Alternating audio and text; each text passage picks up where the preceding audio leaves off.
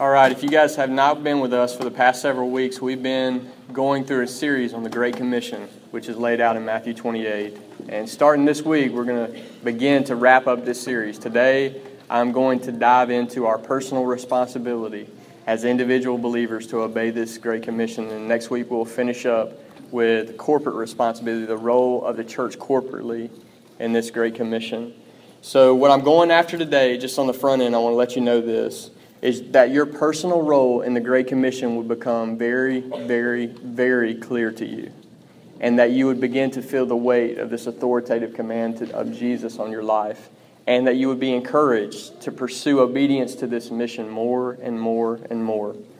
So let's take some time to pray together, and then we will dive in. So let's pray. Lord, we are gathered in your name, Jesus. We are your people called by your name, your possession, Lord. God, and we are gathered in your name and we ask for your help. God, we just confess, Lord, that if you don't help, if you don't bless, Lord, there's no edification that can happen apart from your Holy Spirit. And Lord, we ask for you to come down. Lord, we ask for you to help us. Help me to teach your word. Lord, I just confess that there's nothing good in my flesh. Lord, and I just ask for your help. Lord, I pray that you would help us to hear your word. And I just confess for us as a church, Lord, apart from you, Lord Jesus, we can do nothing. So we cry out for your help, Jesus, and we claim promises that you, Lord, you work for those who wait for you. You work for those who wait for you, Lord Jesus. And it's the ones who, through faith and patience, those are the ones who inherit promises. We want to believe you, that you are with us always, that you'll never leave us nor forsake us. Lord, you will finish the work that you start in us. God, and we ask you to do that among us today. Lord, we pray that you would be exalted, Jesus, in this church, in this meeting, and all week long by every single person here. We pray that you would be lifted high and glorified. We pray this in your powerful name, Jesus. Amen. All right, as we begin today, let's launch out in Matthew 28. So if you want to go ahead and turn there in your Bible, we're going to read a few verses together, and we're going to review the Great Commission. Now, if you've been here for the past several weeks, a lot of this on the front end will be review for you, but I want to make sure that this is crystal clear in our mind, what Christ has commanded of us. Okay? So I want to make sure this is crystal clear. So turn to Matthew 28 and let's read verses 16 through 20 together. And it says this: Now the 11 disciples went to Galilee, to the mountain to which Jesus had directed them. And when they saw him, they worshipped him, but some doubted. And Jesus came and said to them, All authority in heaven and on earth has been given to me. Go therefore and make disciples of all nations, baptizing them in the name of the Father, and of the Son, and of the Holy Spirit, teaching them to observe all that I've commanded you. And behold, I am with you always to the end of the age. All right, I will remind you that in verses 19 and 20, Jesus gives us 4 verbs. Okay, and we've called your attention to this before. What are those 4 verbs in verse 19 and 20 that Jesus gives us? They're go, make, baptize, and teach.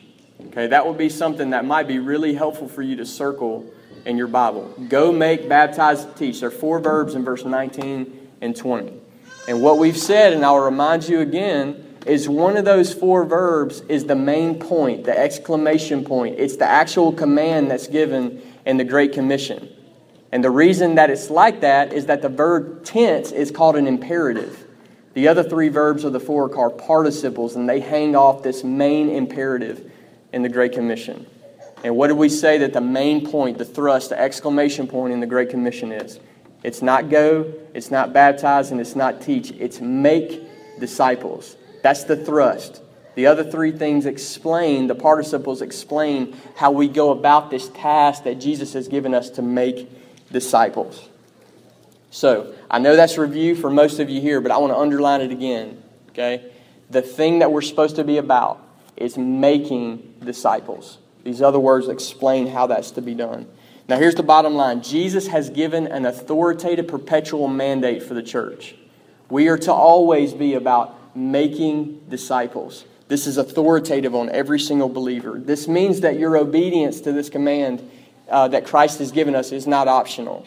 Okay, this is an authoritative mandate. And I want to ask you, do you feel the personal responsibility to obey Jesus in this command, make disciples? Do you feel that responsibility? And I want to freshly encourage you today to obey Jesus in this mission.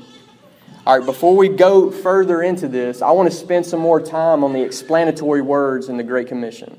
Okay? So the main thrust is make disciples, and the explanatory words, let's talk about that some more.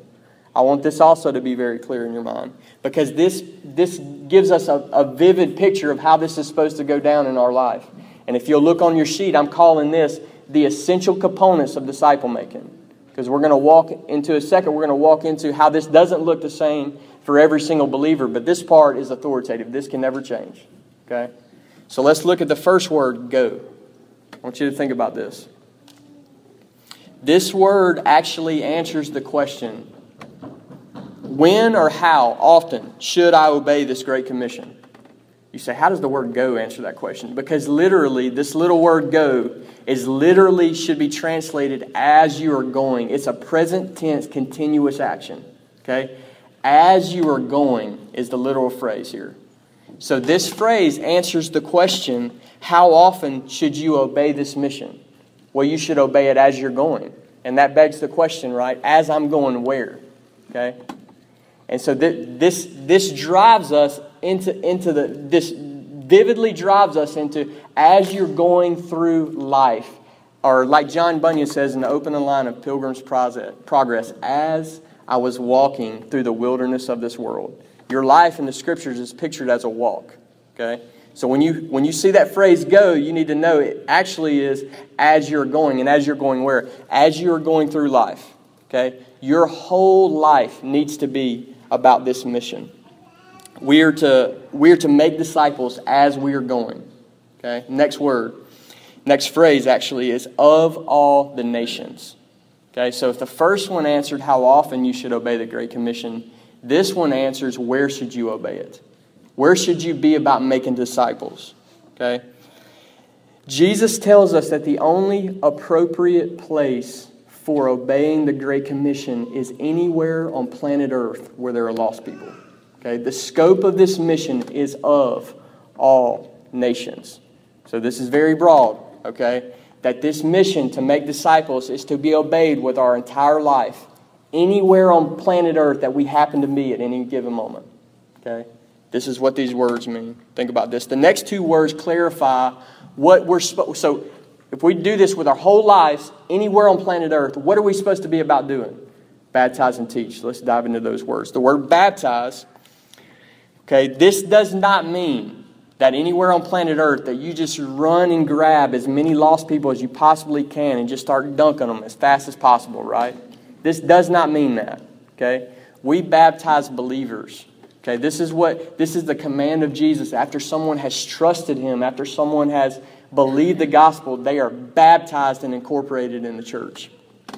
So this word baptize presupposes evangelism. Do y'all understand that? That if we have a command to baptize, then what's hanging behind that command that might not be explicitly stated? It's evangelism. Because we have to baptize believers. We have to obey Jesus. Okay? And then what happens after someone is evangelized, believes the gospel, is baptized and incorporated into the local church? And you go to the next phrase in the Great Commission. The word is teach. Okay? We are to take those people who have been baptized, believe Jesus, baptized, incorporated in the local church, and we're to begin to teach them what? To observe all that Jesus has commanded them. Okay? Think about this. Putting this all together, this means that every Christian needs to be engaged in some form of evangelism and teaching. Anywhere you're at, in any given life stage, and anywhere you're at on planet Earth. Do we see that? That's what that means. Unpacking it. This is a command. We need to be about these things with our whole lives, anywhere on planet Earth. This is the authoritative words of Jesus, binding on every member of His church until the end of time. And I want to ask you this. Do you feel the weight of this command? Do you tremble at this command? Jesus is a king. In fact, the Great Commission, what he says before he's 19 and 20, he says, all authority is given to me in heaven and on earth. Okay? Think about this. The one with all authority just gave us a command. We should tremble at these things. Okay? And if we're thinking rightly about him, it doesn't matter if Jesus says, after he says, all authority is mine, it doesn't matter if he says, grow wings and fly. The next thing that comes out of his mouth, we're going to be about doing. Okay? And right after he says, all authority is mine, he says, make disciples. This is a weighty, weighty command on the church. Do you feel the weight of this? Do you feel the weight of this? Some form of evangelism and teaching needs to be happening in the life of every single believer. This is the Great Commission. All right, now let's get more personal. Those are the essential components of what God has required of every believer. Okay? With your whole life, anywhere on planet Earth, evangelize and teach. Those are essential components. But now let's break it down to what the obedience to the Great Commission looks like on an individual level. Okay, let's think about that together. Obedience to the Great Commission, it does look different for every single believer. Think about this. The core truths that we just covered, the essential components, will always be there. But the way they play out in different methods and different strategies. The commands of Christ are authoritative. Think about this. But the methods of men are not. The command of Jesus to make disciples is authoritative and binding on every single believer. The methods of how men and believers go about obeying this Great Commission are not authoritative. The commands of Jesus are authoritative. We need to feel the weight of the command, not the weight of methods. So at this church, we are not about reproducing methods. We are asking God to empower us to reproduce disciples. Okay? So I don't want our focus to be off. There are essential components, but there is a diverse way to go about making disciples. Diversity is a beautiful thing, and it's the design of our all-wise Father in heaven. He has made the body in such a way that there is diversity. Listen to 1 Corinthians chapter 12, verses 19 and 20. Flip there if you don't mind. 1 Corinthians chapter 12, verse 19 and 20. This is what God has done in the body. It says, but as it is, God arranged the members in the body, each one of them, as He chose. If all were a single member, where would the body be? And as it is, there are many parts, yet one body. And I would just remind you that diversity in the body, this is the way that God set it up. This is God's design. There will be a diversity of ways, a variety of ways that different believers obey the Great Commission. Okay, there's a diversity. Listen to 1 Corinthians chapter 12, and I'll read verse 4 through verse 6. It says this, now there are varieties of gifts, but the same Spirit. And there are varieties of service, but the same Lord. And there are varieties of activities, but it is the same God who empowers them all and everyone. I believe that this verse clearly teaches us that there will be a diversity in strategy and methods to obedience to the Great Commission. Okay? I believe it's clearly here. This passage actually celebrates it. Okay? So not just that it's true, but it's good. This is the design of God, diversity in the body. Think about this. Why is diversity a good thing in the body? Have you ever thought about that question? Why is variety and diversity a good thing? All right? Pay a little bit closer attention to that passage that we just read. I want you to look at it. Look at it close. And I want to ask you, did you notice that all three members of the Trinity are mentioned in that passage? Look close. We have the Spirit. That's God the Holy Spirit. And then we have a reference to the Lord. That's Jesus, God the Son. And then we have God, and that's God the Father. This is one passage. God is presented to us as the Trinity, the Godhead. Three, yet one. Three persons, and yet one God. This is who God is. He's diverse. There's diversity, yet oneness in God. Okay? This is a good thing. Diversity is good because this is what God is like. In a similar way to that God is three persons, yet one God, the church is many members, yet one body. This diversity and oneness glorifies God because it reveals what God is like. Okay? We are a body with many members, but we're one body. And we will go about obedience to the Great Commission in a diverse methods and diverse strategies, but there's one mission. You see this? Diversity and oneness. This is the way that God set it up. The core elements of the Great Commission will always be there for everyone. There needs to be an outlet in your life for evangelism and teaching the Bible. Okay? Every single person. But the way that people go about that will look different. Think about why. Here's a few examples of why that's true. Why will it always look different for every believer? Here's some examples. As we pursue obedience to Jesus in this mission, we will all be at differing levels of maturity. Amen to that. We are not all the same. We are not all at the same place. There's new believers, and then there's older believers. Okay? So think about how it would be if we just thought everybody just needs to be at the same place and mature. Well, that sounds good, but that means that nobody's gotten saved lately. Do you understand that? That's actually a bad thing. If we don't have people getting saved and new believers at all times, and it will never change. There will be different levels of maturity as we pursue this mission. Another example, we will have differing spiritual gifts as we pursue this mission. Okay? Do y'all understand that concept? That there are things that Christ has commanded for every single believer, but some people will be very gifted in certain areas. For example, Ephesians chapter 4 lists a spiritual gift of an evangelist, someone who's very, very gifted and effective as preaching the gospel to lost people and seeing them get saved. Some people will be very, very effective and very gifted by God in that area. Some will not, but we all have a responsibility to evangelize. We will be at different maturity levels, and we will have different giftings as we pursue this mission. Here's another example. We will have different personality types as we pursue this mission. Y'all understand what I mean by that? We will have off-the-chart extroverts in this church, in any church. Okay? And then we will have off-the-chart introverts at this church and any church. We are not the same. And obedience to this mission will look different for those types of people, for those personality types. But there needs to be an outlet in every single believer's life for evangelism and teaching the Bible. Okay? We will have differing roles as we pursue this mission. Think about that. Think about the schedule of a college student versus the schedule of a 40-year-old man with a full-time job and 6 kids. Differing roles, differing schedules. We will not all be college students. We will not all be grown men with 6 kids.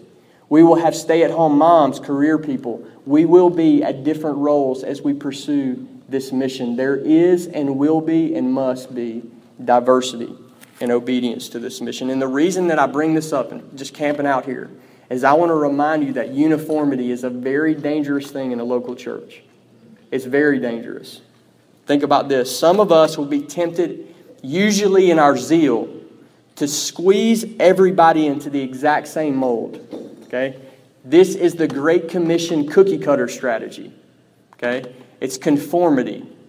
Everybody is trying to be like one person, or everybody is trying to be like someone else. Okay? Think about this. Maybe some of us would feel more comfortable if the Scripture said this. Maybe you would feel more comfortable if it said, there is one gift from one Spirit, one service from one Lord, one activity from one God. But the Scripture doesn't say that. Okay? There are many. There are many gifts. There are many activities. There are many services. Okay? Uniformity is not God's plan. We are a body. There remains one mission. And there will be a variety of ways that we obey Jesus in His mission. So think about this. We aim always for unity, but never uniformity.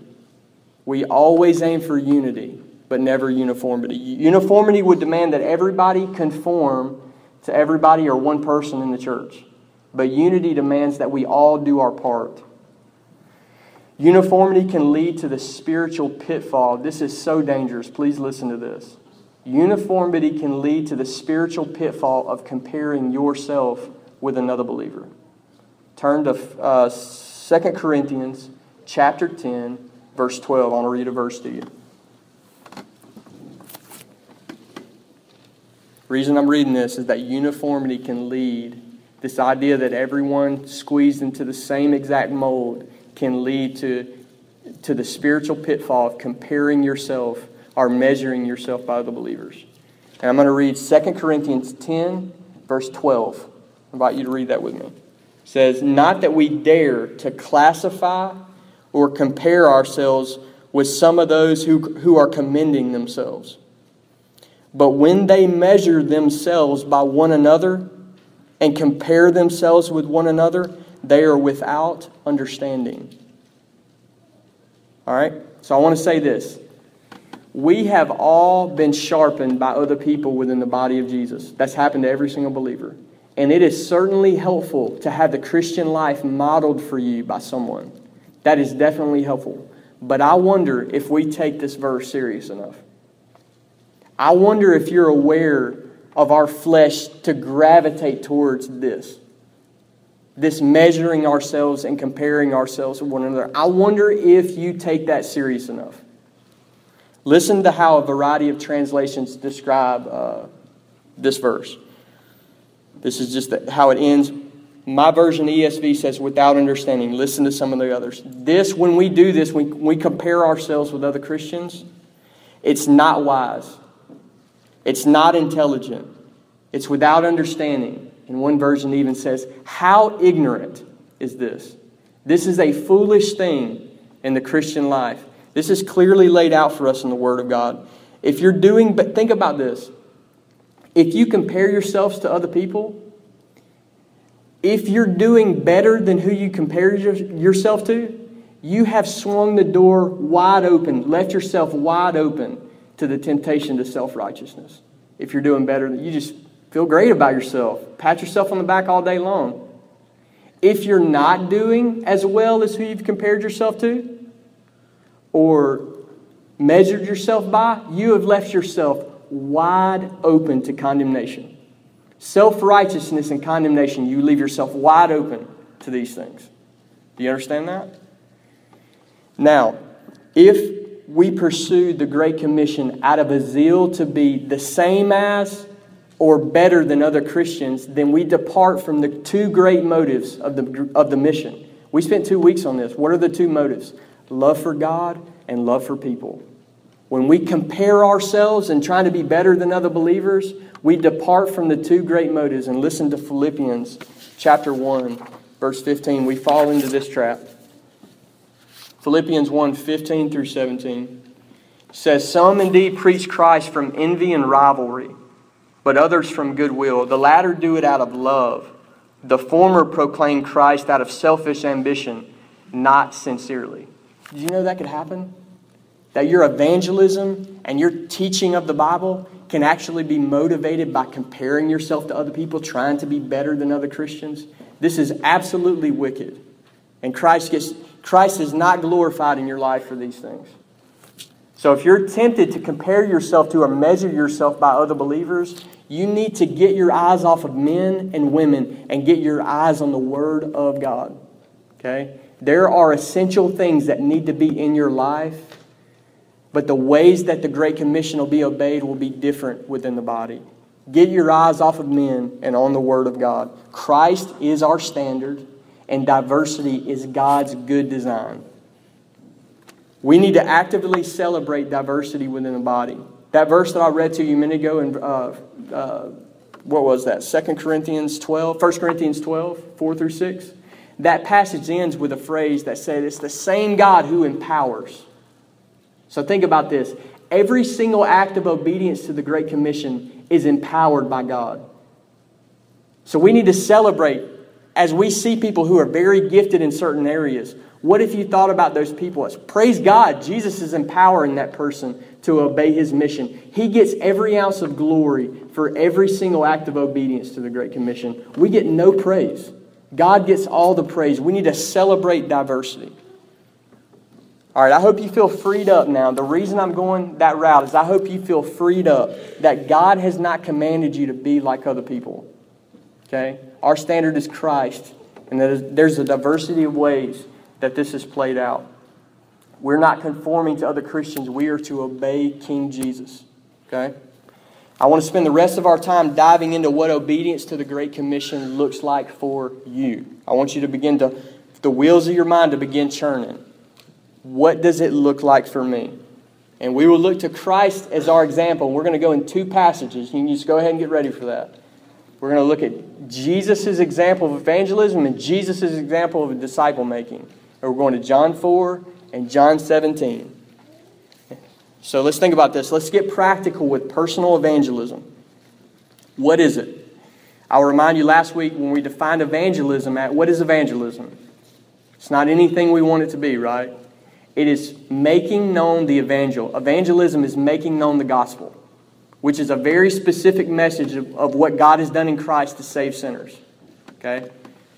How can you obey Jesus? Insert your name into this question. How can you, insert your name here, obey Jesus in personal evangelism? Ask that again. How can you, not your neighbor or somebody you know that really needs to hear this message, how can you, insert your name in that question, obey Jesus in personal evangelism? I want you to listen to this passage. I believe that this passage can unpack some things that can be very helpful for you. And I want you to listen with the ear of your own personal obedience to Christ. Okay? So we're going to walk through some application. This passage in John 4, we'll read verses 1 through 26. I know this a lot, but I'm going to roll through that passage pretty fast. We're going to read verse 1 through 26. And this passage describes Jesus' evangelistic encounter with this lost woman. She's a Samaritan woman at the well.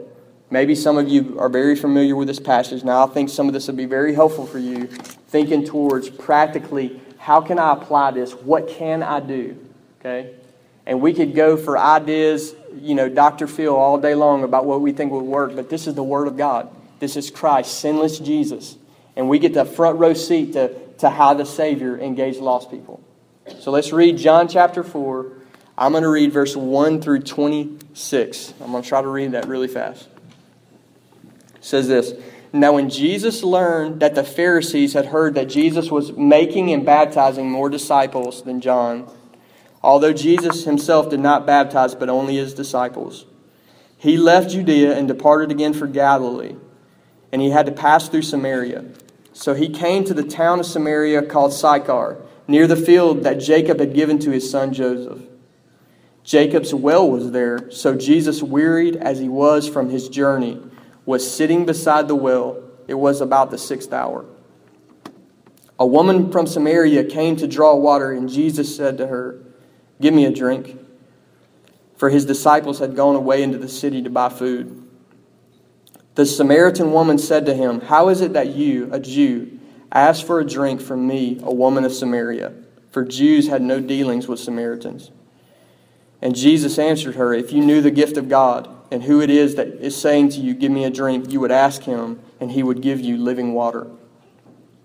Are you greater than our father Jacob?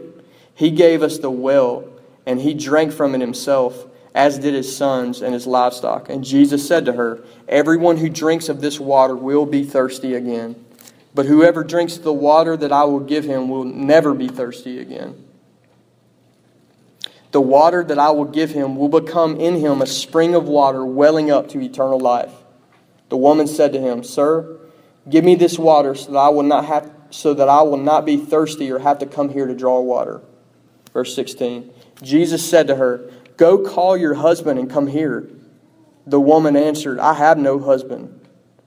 Jesus said to her, "You are right in saying, 'I have no husband,' for you have had 5 husbands, and the one you now have is not your husband.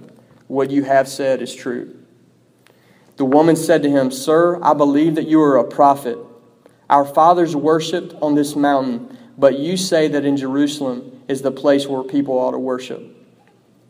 Jesus said to her, "Woman, believe me, the hour is coming when neither on this mountain nor in Jerusalem will you worship the Father. You worship what you do not know. We worship what we know, for salvation is of the Jews. But the hour is coming and is now here when the true worshipers will worship the Father in spirit and truth. For the Father is seeking such people to worship him. God is spirit, and those who worship him must worship him in spirit and truth." The woman said to him, "I know that Messiah is coming, he who is called the Christ. When he comes, he will tell us all things." And Jesus said to her, "I who speak to you am He. Praise God for this story. Praise God for this awesome encounter with this woman. And praise God that Jesus gives us basically a front row seat to observe how He engages this lost woman. Let's use Jesus as our model and learn from this passage. What are some things that we can take away from this? What are some things that we can read this story, we can see how He engaged this woman, and we can write down some things that apply for every single person in here. All right, so let's walk through this together. Let our evangelism bear the following marks. Number 1, we need the proper timing in evangelism. Okay, think about that. What if I told you that there were only 2 times in the entire Word of God that it's appropriate to share the gospel? Anybody know what they are? Only 2 times. The appropriate, proper timing. Listen to 2 Timothy chapter 4, verse 2. Listen close. Be ready in season and out of season. Okay? So the Scriptures tell us the only appropriate times to share the gospel, number 1, are in season, and number 2, are out of season. Any other time besides those 2 times would be inappropriate to share the gospel. Okay? In season and out of season, we are to be ready. All right? Now listen to this. Jesus modeled this for us. We have to be ready at any given moment, and we should be ready at any given moment to talk about Christ, to engage people with the gospel. And Jesus does this. Look at verse 6. Verse 6 plainly tells us that Jesus has had a very long journey, and He's weary and He's thirsty. And even after a long day's work, Jesus encounters her with the Word of God, with the gospel. Okay, we have to have the proper timing to be ready in season and out of season to talk about this message. Number 2, we need to be intentional in evangelism. Okay, the Great Commission will never be finished on accident. It requires us being intentional. Think about this. We must be intentional about getting where lost people are. Look at Jesus in verse 6. It tells us that Jesus is sitting beside a well in verse 6. Okay? This is a very public location that all sorts of people come through. All sorts of people come to this place, and He's camped out, posted up right there. Okay? He has intentionally placed Himself around where lost people gather. Okay? And this is His model. This is what He's done. And we need to intentionally place ourselves in similar places. Think through that. What does that mean for you? How can you intentionally get in places like this? Number 3, we need to engage in evangelism. We should take the initiative in starting conversations. Okay? We should not always wait for people to engage us. We should take the initiative.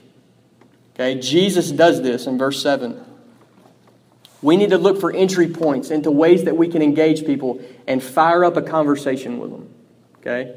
Jesus does this with this woman in verse 7. He starts this conversation with this woman in the natural realm. What does He do? He says, I'm thirsty. Could you give me a drink of water? Okay? Is there anybody in here who can say that to somebody? I'm a little thirsty. Could I have a drink of water? And He starts this conversation in the natural realm, and He engages this woman. Okay? Number 4, we need to make the shift in our conversations towards the gospel. Think about that. Make an intentional shift in your conversations with lost people towards the spiritual, towards the gospel of Christ. And look for bridges to help you do this. Does everybody understand what I mean by when I say bridges? If that conversation's in the natural and you want to go to the spiritual, to the gospel, there's a bridge to help you get there. And Jesus does this. Jesus does this. Look in verse 10. He takes this conversation about earthly water, and in verse 10, He compares this earthly water to living water. He shifts it towards the gospel. He shifts it towards spiritual things. All right, think through some bridges that can help you swing a conversation in this direction. We need to do this. We need to engage, and we need to shift those conversations directly towards the gospel. Number 5, we need to talk about sin. We must address personal sin. There is no way around this. The gospel is only as good as the sin that it addresses. Okay? It's only good news if we see the bad news. There's no way around addressing personal sin. Jesus does this in verse 18. What does he say? He says, you have had 5 husbands, and the one you have now is not your husband. He does this. In our culture of relativism, y'all know what that word means? Just anything goes. There's no absolute standard. In our culture of relativism, sin has become very culturally unacceptable to talk about. You guys know this. Okay? Well, obedience to Jesus' mission is going to demand that we break through those cultural barriers and that we talk about sin. There is no way around this. And I'll just say this. We need to be more concerned about being faithful to God than being polite to our cultural barriers. And hear me closely. I'm all about being polite to people, but not if it causes us to disobey God. Do you understand that? And what needs to keep us up at night is not that we've been impolite to people, but that we've been disobedient to King Jesus. Okay? We need to obey, and we need to press through these cultural barriers. We must talk about sin. Number 6, we need to anticipate diversion. This is hilarious in this story.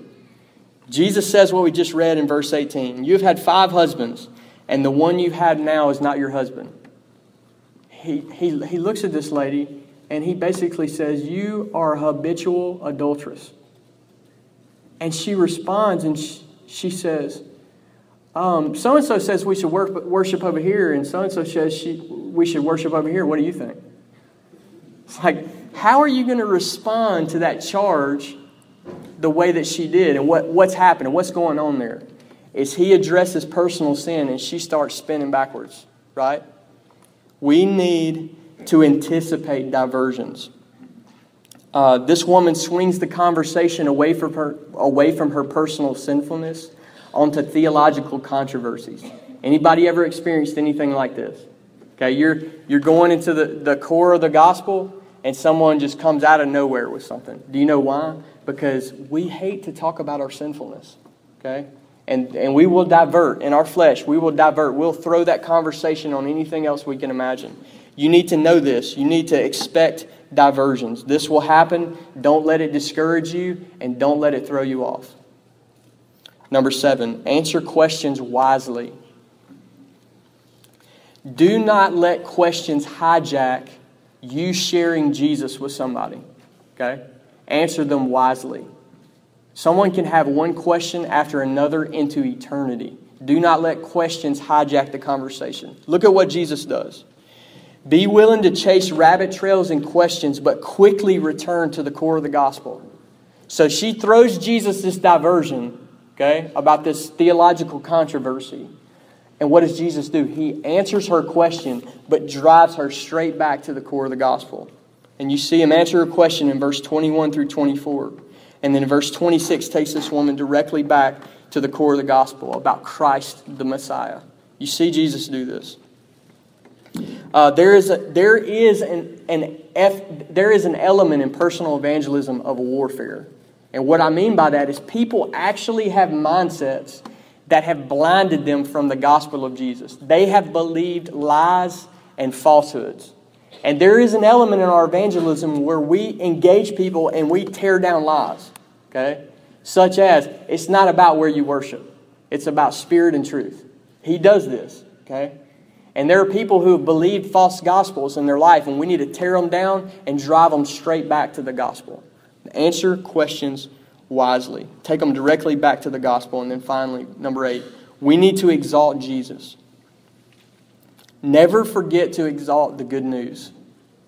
This is the ultimate message. This message about Christ crucified for sinners and risen triumphantly as King of the universe. This message has no rivals. There is no rival to this message. Exalt the good news. It is the good news. Exalt it. And you see Jesus do this in verse 14. He holds up how good his offer is to this woman. And he says, whoever drinks of the water that I will give him will never be thirsty again. The water that I will give him will become in him a spring of water welling up to eternal life. And you see this, Jesus do this again in verse 26, where he basically says, I am the Messiah who is called the Christ. He exalts himself in front of this woman. We must lift up Jesus. We play to our strengths. You understand that phrase? The strongest thing that we have in our possession is the gospel of Jesus. This is what brings dead men and dead women to spiritual life. This is what God uses over and over and over again. It's the only thing He uses to bring salvation is the gospel. Play to our strengths. Exalt this message. Jesus is Savior. Jesus is King. And He is better. Let us exalt this glorious gospel. Don't ever lose a chance just to relish, just to exalt Christ in front of someone. This needs to be done. Herald this message. All right, just as we use Jesus as our model for personal evangelism in John 4, and I pray that you would think through some of those points for yourself. Just practically, what do those look like in your life? Okay? They might look different to the person sitting right beside you. Well, what do those elements look like in your life from John 4? How can you apply the Word of God? Now let's do the same thing for personal disciple making that we did for personal evangelism. Go ahead and turn to John 17. When I say this part of the message is going to focus on the second half of the Great Commission and this phrase. This is how it's phrased in Matthew 28. Teach them to observe all that I have commanded you. So think through this. How can you, insert your name into this question, how can you teach them to observe all that Jesus has commanded? I'll ask it one more time. Insert your name in this question, not your neighbor's name. Not anybody else that you think needs to hear this. How can you teach people to observe all that Jesus has commanded? How can you obey Him in this area? Turn to John chapter 17. I'm going to read verses 1 and I'm going to stop at verse 18. John 17, let's talk about this for just a minute. Jesus spends His entire earthly ministry making disciples. Okay? And then in John 17, this is a prayer recorded in the Word of God that Jesus prays the night before He's crucified. Okay? Jesus spends His earthly ministry making disciples, and then He prays this prayer in John 17. It's called the high priestly prayer. Some people call it that. Okay? The thing I want you to know about this prayer summarizes, in a lot of ways, it summarizes Jesus' earthly ministry. Okay? And we're going to see that in a second. And what I want to call your attention to is there is a lot of light that can be shed on personal disciple making from this prayer of Jesus in John 17. We can see how He did it. How did He do this? Okay? And John 17 is going to show us many things. So as I read this, we're going to do the same thing. As I'm reading this, listen very closely to the story. See if you can follow along. And then we're going to spend some time unpacking what are some truths that we can take away from John 17 that you can apply directly to your life. So let's get to John 17. And I'm going to read verse 1 through verse 18. I'm going to try to do this pretty fast. It says this, when Jesus had spoken these words, He lifted up His eyes to heaven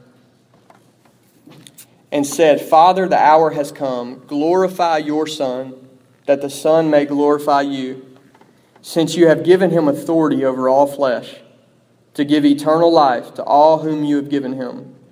And this is eternal life, that they know you, the only true God, and Jesus Christ, whom you have sent. I glorified you on earth, having accomplished the work that you gave to me. And now, Father, glorify me in your presence with the glory that I had with you before the world existed. I have manifested your name to the people whom you have gave me out of the world. Yours they were, and you gave them to me. They have kept your word.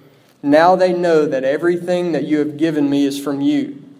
For I have given them the words that you gave me, and they have received them and have come to know in truth that I came from you, and they have believed that you sent me. I am praying for them. I am not praying for the world, but for those whom you have given me, for they are yours. All mine are yours, and yours are mine, and I am glorified in them. And I am no longer in the world, but they are in the world. And I am coming to you, Holy Father, keep them in your name, which you have given me, that they may be one, even as we are one. Verse 12, while I was with them, I kept them in your name, which you have given me. I have guarded them, and not one of them has been lost except the son of destruction, that the scripture might be fulfilled. But now I am coming to you, and these things that I speak in the world, that they may have my joy in themselves. I have given them your word, and the world has hated them because they are not of the world, just as I am not of the world. I do not ask that you take them out of the world, but that you keep them from the evil one. They are not of the world, just as I am not of the world. Sanctify them in the truth. Your word is truth. As you sent me into the world, so I have sent them into the world. I know that's a long passage. Actually, it's 2 long passages. But I think this is an awesome mercy from God that we can get insight into Christ, our Savior's prayer life. I mean, this is a vivid picture. This is an awesome mercy that we get. All right, insight into our Savior's prayer life. Let's use Jesus as our model of teaching them to observe all that I've commanded you. Personal disciple making. How can we apply this? Let our teaching bear the following marks. Okay, think about these things. Number 1, in our disciple making, aim for the glory of God. In verse 4, we see that Jesus' aim in finishing and accomplishing the work that He had on earth was that God would get glory, was that the Father would be glorified. And this should be our aim as we step out in obedience to Jesus in the Great Commission, to teach them to observe all that He's commanded us. Okay, our aim should be the glory of God. If you aim for your own glory in personal disciple making, everything else after that is going to be wrong. Everything, it doesn't matter what you do after that. If you seek your own glory, anything you do after that cannot make up for that mistake. Okay? I have been warned so many times recently about this danger of self-glory. In myself and in any kind of leadership role, this seems to be a temptation over and over and over again, that we will be tempted to glorify ourselves instead of Jesus. Okay? So I just commend it. Think about these things. Okay? This whole idea of self-glory, it is so deceitful. It's the worst thing about it is you think you're not doing it, but you are. Okay? So what are some marks in your life, some checklists that you could take yourself down? Am I doing this for the glory of God or for my own glory? Okay? Number 1 is we must aim for the glory of God in disciple making. Number 2, teach the Bible. And you might even think this is too silly to mention, but it's not. I'll tell you why in a minute. We see several references in this prayer to a group of men that were given to Jesus. Do y'all remember when we were reading through that? Jesus referenced it over and over again. The group of men that you've given me. The group of men that you've given me. The people who you gave me out of the world. Okay? Who are those people? These are Jesus' disciples. Okay? What did Jesus do to this group of men that were given to Him? Jesus' disciples. What did He do to them? Listen to this. In verse 6, Jesus manifested God's name to this group of men. Also, in verse 8, He gave this group of men the words of God. So Jesus manifested God's name to His disciples, and He gave His disciples the words of God. Also in verse 14, Jesus gave them the word. Okay? This is what He did to the men whom God had given Him. And what does this mean for us? It means that any attempt to make disciples has to involve explicitly teaching the Bible, the Word of God. The first component is always Bible teaching. How can we teach them to obey all that Jesus has commanded apart from teaching them the Bible, the Scriptures? You can't. Okay, this has to be explicit. All right, here's why I think this is important. It's becoming quite popular in our day. Okay, for a group of people, and this could be so well intentioned. I'm not saying that this is malicious from the get-go. It can be so well intentioned, but it falls unbelievably short. It's become really, really popular in our day for two people to sit down together and drink a cup of coffee and have a nice chat and call it disciple making. Okay? And I've even heard people say this. Jesus didn't carry around the Bible and teach his disciples. Jesus didn't carry around the Bible all the time. We don't have to do that. That is nonsense. And here's why. Okay? We have to explicitly teach the Scriptures in everything that we do. Okay? And I would yes and amen to the fact that Jesus wasn't flipping out scrolls in front of his disciples all the time. But here's what's wrong with that statement. Every time Jesus opened his mouth and addressed the disciples, red letters fly out of his mouth. He is the God-man. And every single word that he ever spoke was the Word of God. So the words that Jesus gave his disciples were the Word of God. Okay? And is every word that you speak the Word of God?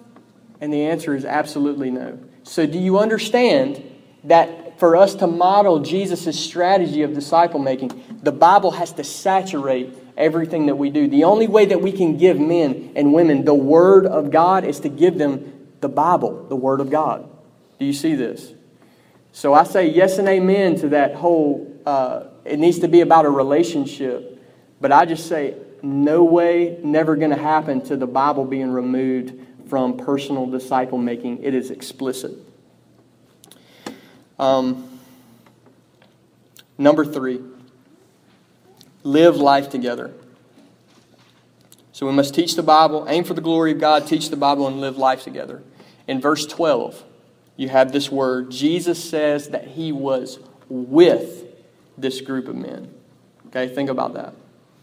Jesus was with this group of men. This is a reminder for us that the Great Commission is a command to teach the Bible in the context of a relationship. Disciple making is not merely giving doctrinal instruction. We must be, think about the command in the Great Commission. Teach them, it doesn't say teach them the Bible. What does it say?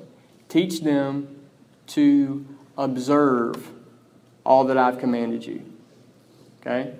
So the Great Commission, if you're going to obey this, is not about just giving people doctrinal instruction. You must be relationally close enough to someone to discern if they are observing the things that they are being taught. If you want to make disciples and obey the Great Commission, you have to be that close to someone. Okay? And this really can't happen apart from one-on-one or smaller group settings. You have to be close enough relationally with someone to see what they are doing with the Scriptures. We must be close enough to individuals to discern how they're processing our teaching. Are they understanding it? Are they obeying it? Is their character growing as fast as their knowledge of the Bible? Are they displaying any habitual sins? What are their strengths? What are their weaknesses? How can we pray for them? And to answer these questions demands that there's some kind of relational closeness to that person. And Jesus said he was with them. Being with someone also allows people access into our lives to where we not only can teach the Scriptures, but we can model what obedience to Jesus looks like. Being with someone also allows for a powerful bond to occur between two people. Think about this. Jesus loved his disciples. And his disciples loved Jesus. Being with someone in a relationship allows for this to happen. Our discipleship relationships should not be mechanical. They should be saturated by love for one another. We must be with them. Number 4, pray for them. In verse 9, Jesus starts a lengthy prayer for his disciples. We must pray for the people that we are discipling. We actually have to care about people that we're discipling enough. We have to care about their growth and their walk with God enough to call out to God in intercession for that person. Okay, this is what Jesus modeled for us. What should we pray for them about? Take note of the prayers of Christ. Verse 11. What did Jesus pray for these disciples? Jesus prays that God would keep them in his name. Verse 11, Jesus also prays that they would be one. It's a reference to unity. In verse 15, Jesus prays that God would keep them from the evil one. That's a reference to Satan and his demonic work. In verse 17, Jesus prays that God would sanctify them and make them holy. So we must follow this pattern. Jesus prayed for the men whom God had given him. We must do the same thing. Number 5. It's the last one. We must send them back into the mission of Jesus. In verse 18, Jesus says, I have sent them into the world. Okay, let's break this down. We must teach the Bible in the context of a relationship with a very specific aim in mind. Okay, let me talk to you about that. Jesus did this. He had this group of men. He gave them the words of God. He was with them, and then what did he do? The aim was he would send them back into the world. They would be sent into this mission. The aim is to teach someone to obey all that Jesus has commanded, includes that we would teach people to obey the Great Commission. Does that make sense to you? So if disciple making is teaching people to obey all that Jesus has commanded, then it is demanded by us that we have to teach them to obey the Great Commission, which means we have to send them back into this mission. There has to be an aim to our teaching. Jesus' earthly life was about making disciples, and his ministry was meant to be reproduced and multiplied among all the nations by these disciples. Okay, this was explicit in his commands. So what this means for us, that disciple making for you, is not just randomly getting together with someone and giving someone a random Bible teaching. Okay? Disciple making is teaching the Word of God in the context of a relationship with an aim in mind that you're training this person to do the same thing with someone else. You're training them to obey Jesus, okay? And you're training them to multiply this thing, to reproduce it to the ends of the earth, okay? And where this is not specifically aimed at in our relationships, the Great Commission is not obeyed, okay? This idea of multiplying this thing to the ends of the earth is explicit in the Great Commission, okay? It adds a very specific aim to our relationships with people. Okay, this is not just a random Bible study. This is training to obey. This is training to multiply to the ends of the earth. This is the Great Commission. This has been commanded of every single follower of Christ. All right, I pray that you would have been edified by John 4 and John 17, and I really hope that you get some time in the next few days to spend just thinking through that. Jesus, you did model evangelism for us. How can I respond? Jesus, you did model disciple making for us. How can I respond? I pray that would be edifying to you. I want to wrap up our time together with some application. Just three things I want you to think through. The name of this teaching is the Great Commission. What is your personal responsibility? And what we've walked through so far is I've reminded you of the authoritative demands of Jesus on every single Christian. And then I freed you up, free in the Holy Spirit, to pursue obedience to this mission exactly how God would have you, not other men. Okay?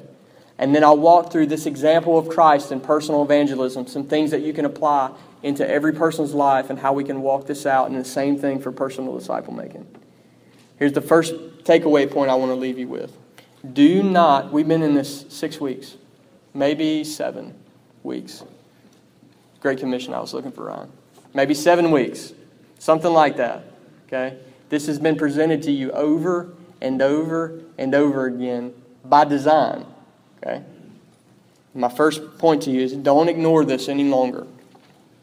There may be some of us here today who have known for quite some time that they were indifferent to the Great Commission. And my encouragement to you is that you would not ignore this. Please do not ignore the Great Commission. The Great Commission is not going away, okay? We will not wake up one morning and God rip Matthew 28 out of the Bible. It is not going away. It is an authoritative, perpetual mandate on the church. Okay? So my encouragement to you, the worst thing that you could possibly do is just keep pushing it off and ignoring it and becoming more callous and more callous. There needs to be some outlet in your life for evangelism and disciple making. Every single Christian in here. There needs to be some outlet in your life for evangelism and disciple making.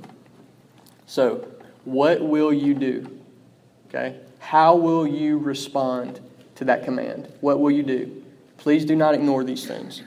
I want to remind every believer here that Jesus empowers us to obey. Right? There's two phrases in the Great Commission that are they're unbelievable mercy from God. The Great Commission starts out with all authority in heaven and on earth has been given to me. We go in the name of the one who has all authority. He is higher than every earthly power, every satanic power. Jesus has all authority. And then the way that mission ends is He is with us always, even to the end of the age.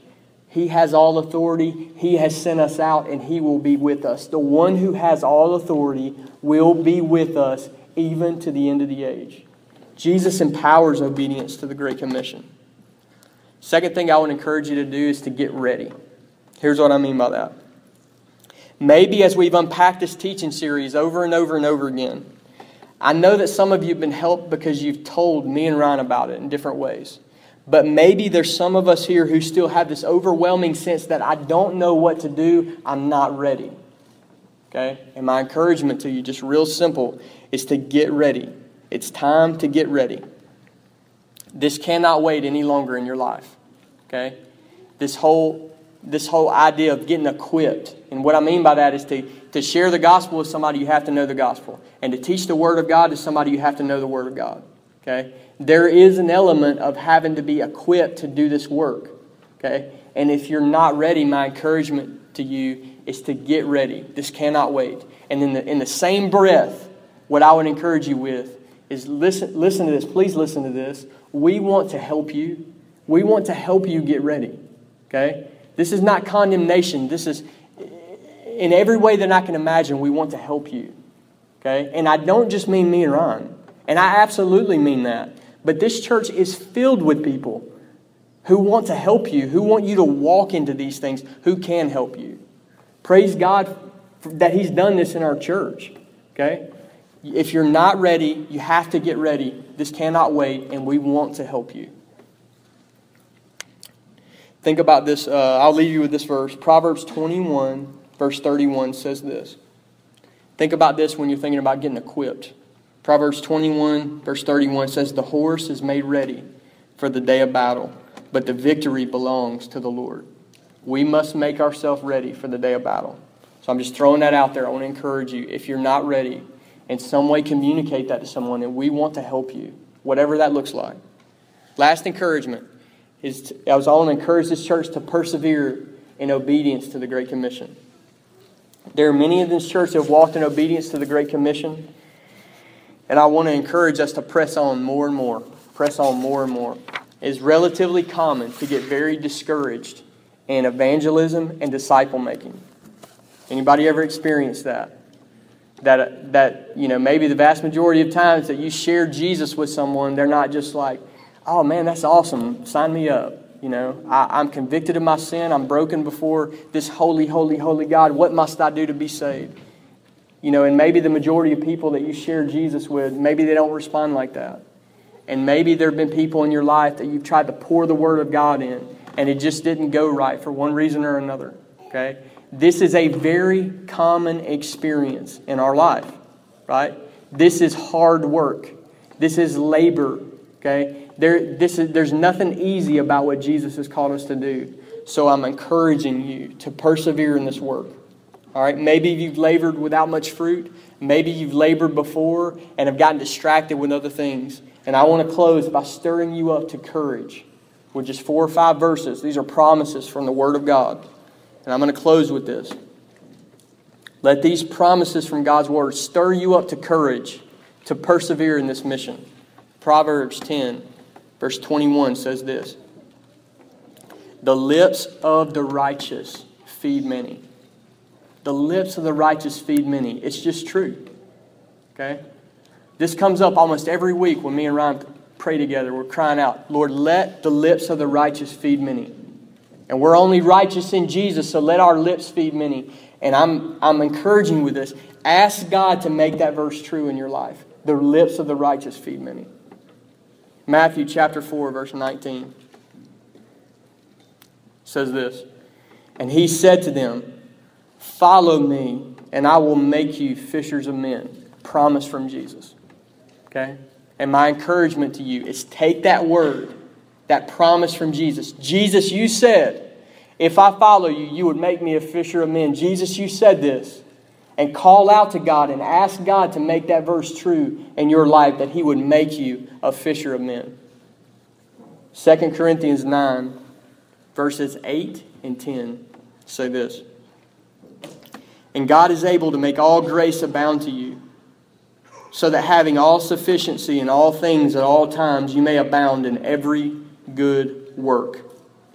He who supplies seed to the sower and bread for food will supply and multiply your seed for sowing and increase the harvest of your righteousness. Take that promise from God's word, and in the presence of God, call out to God and say, God, please make this verse true in my life. Increase the harvest of my righteousness, Lord. Lord, we want fruit. Last one, Galatians chapter 6, verse 9 says this. And let us not grow weary of doing good, for in due season we will reap if we do not give up. We will reap if we do not give up. Take that verse and ask God to make that verse true in your life, that you would reap a harvest, okay? And that you would not give up, that you would be faithful and not give up, and God would make His word true in your life, that we would reap things. So I pray that's an encouragement to you. I'm going to pray for us, and then we're going to have a time to sing together, so I'd invite you to do that now. Let's pray together. Lord, I thank you for the privilege that you've called us into this mission. And I just want to remind myself of that, Lord, that I was an enemy. I was separated from you. I had no God. I had no hope, and you saved me, Lord. In sovereign mercy, God, you threw the lights on. You exalted Christ in my life. You sent the gospel. And you saved, Lord. And you've called me, Lord, a redeemed sinner, into your mission as your ambassador. Thank you for that gift, Lord. That's unbelievable mercy from you, God. And God, I pray that you would help us as a church to feel the weight of your commands. God, I pray that you would free us up as a local church from comparing ourselves to other people. And Lord, I pray that you would give us the courage to pursue what you've called each of us, Lord. I pray that you would give us the courage to pursue it. God, I pray that you would empower us to obey you. God, I pray that you would rend the heavens and come down on this church. Lord, I pray that you would help us. God, you have called us to an impossible task apart from your Holy Spirit within us, Lord. And God, we pray that you would rend the heavens and come down. We pray, Lord, that you would fill us with the Holy Spirit, that you would empower us to evangelize, that you would empower us to make disciples. Jesus, we can do nothing apart from you, Lord. God, I pray that you would come upon a group of people. God, I pray that you would do a unique work in this church. God, I pray that you would shame pagan strategy. God, I pray that you would make your word true, that you would make us fishers of men, that we would reap a harvest, Lord. God, I pray that you would drive out discouragement from the minds of every believer in this room. Lord, help us to remember your promise. You have all authority and you're with us to the end of the age. Always, Lord. You're our King. And we cry out to you, Lord. Be merciful and gracious to us, Lord. We want to bear fruit for your glory and for your name's sake. In Jesus' name we pray. Amen.